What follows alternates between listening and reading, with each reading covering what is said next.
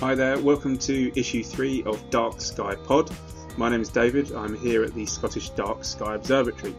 This time around we'll have a look at what's up in the November night sky, and we'll also again talk to Dr James Silvester about his work as an astronomer. So we're now into the month of November, and you will have noticed that the clocks turned back to Greenwich Mean Time at the beginning of the month, so we're now heading full steam through the darker skies of winter. And you'll notice that November darkness approaching earlier and earlier as the month goes on. It'll get darker earlier on in the evening, and the nights will be much longer.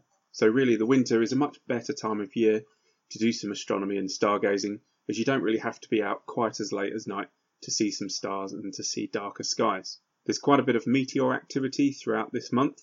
We've got the Taurid meteor shower active at the beginning of November.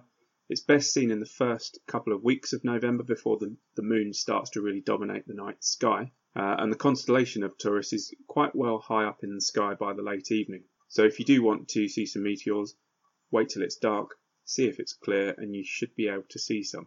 Taurid meteors are quite distinctively slow in the sky, and you do get the occasional bright flaring meteor. Further on into the month, the nights of the 17th and 18th, the Leonid meteor shower will peak, quite a famous meteor shower. So again, if you're out on those nights and it is clear, you've got a chance of seeing quite a bit of meteor activity, hopefully. Now, in terms of viewing planets in the night sky, you've still got the planet Mars just about visible on the southwestern horizon in the early evening. It is going to disappear quite quickly below the horizon, so you'll have to wait just until it gets dark, and then you should be able to see it for a couple of hours after that. It's not really well placed now. It's getting lower in the sky, harder to observe. And Mars is also about 100 million miles from the Earth, so it's low down and it's shrinking in size, so it's quite difficult to observe now.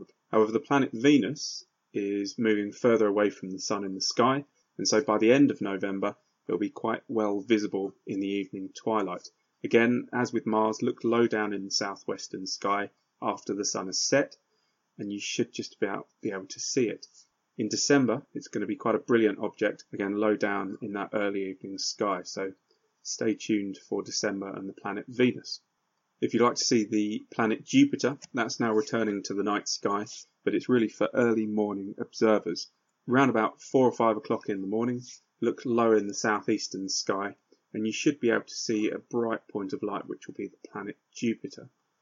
Wait until the sort of morning of the 25th of November, and you can make out the crescent moon alongside Jupiter. It will make quite a close pairing in the sky. So if you want to try and find Jupiter, wait until the 25th, and you can catch it in that pairing with the moon. This time of year is quite a good time if you're a telescope observer. There are lots of good double stars on display. They'll be quite easily visible in the telescope if you know where to point them. One of them is a star in Andromeda called Almach, which is quite an interesting star to view in a telescope. When you have a look at it in the sky, it'll appear as a single point of light. In a telescope, you'll be able to split it up into its two companions, which in the case of Almach is a yellow star paired up with a fainter, smaller silver companion. You've also got another famous double star called Albireo, a star in the constellation of Cygnus, which is quite a famous favourite one for astronomers to look at in a telescope. Again, it will look like a single star in the sky, but it breaks up into a pairing of a bright orange and a bright blue star in the telescope eyepiece. Otherwise, Almach and Albireo look like fairly ordinary, insignificant stars to the naked eye. By the end of November, you've got the full array of winter constellations starting to become visible in the later part of the evening. They'll be rising up in the eastern sky, gradually heading across the southern sky. So those constellations, the more famous ones perhaps of Taurus and Gemini and Orion, start to become well visible in the late night of November. Right towards the end of November, you've got the brightest star in the night sky called Sirius rising up off the horizon around about midnight, with that key constellation of Orion right there in the centre of the southern sky late at night.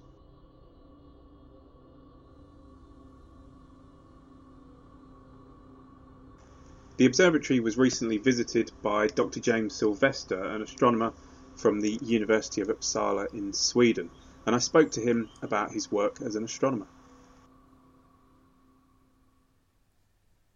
So you're a research astronomer in Sweden at Uppsala University. Is research astronomer the right sort of phrase to call you? Yes, that's pretty much the right phrase to use. Research astronomer, research scientist. I'm on a contract to perform research. Another term is a postdoctoral researcher, but that's not so well understood outside of academic circles. But from time to time, as well as doing the more sort of office-based computational research, you do try to get out to observatories when possible? Yeah, I'm sort of involved with groups that have a lot of telescope projects and time, and typically there's always someone in the group that has to volunteer to go to the telescopes, and seeing as I don't have any family or any sort of reasons that I can't travel, then I try and make myself available for that. And what is your main research subject? So my main research subject globally, you could call it the research of stellar magnetisms, and that's studying the magnetic fields of stars. Particularly I study the magnetic fields of A and B type stars, and these are stars that are 2 to 3 to 4 times the size of the Sun. So these are more massive stars. So the stars I study are very structured and globally ordered. So the field is essentially like a bar magnet has been stuck in the centre of the star, and that makes them easily detectable from the Earth. And we study them with spectropolarimeters, which are installed on some various telescopes around the world, in Hawaii, Chile, and France. And the main goal of my research is actually to make maps. So I make magnetic maps of the star by getting data as the star is rotating. So in a similar way to how the solar system's star, the Sun, is observed, you're just doing it over large distances. Yeah, so over large distances. The complication is that the Sun has a very complex field, and it has a field that changes on quite a short timescale. And in fact, the global strength of the magnetic field of the Sun is very weak. So if the Sun was at a distance that a lot of other stars are at, we wouldn't be able to know much about its field at all. Whereas the stars I study have very strong fields, which are very easy to detect, even at great distances. Now, as part of your work, you do get to visit other observatories around the world. Have you been to any recently? Yes, so recently this year I went to the La Silla Observatory, which is in Chile. This is an observatory on the edge of the Atacama Desert. The Atacama Desert is the driest place on the planet, so that's why there's lots of observatories there. In fact, from La Silla you can see an American observatory just in an adjacent hill or mountain, I should say. So it is quite a concentrated area for astronomy research. So I was there observing with the 3.6 metre telescope, which is the largest telescope on La Silla.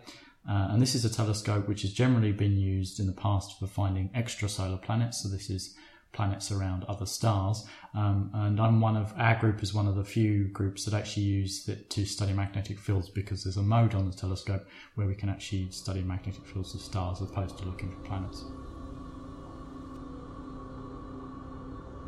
Thanks again to James for talking to us for the podcast. We'll hope to have more guests on in future talking about their particular field of interest in astronomy or space or science. You've been listening to Dark Sky Pod. For more information about events at the Scottish Dark Sky Observatory, you can check out our website at scottishdarkskayobservatory.co.uk and keep a lookout for more issues of Dark Sky Pod.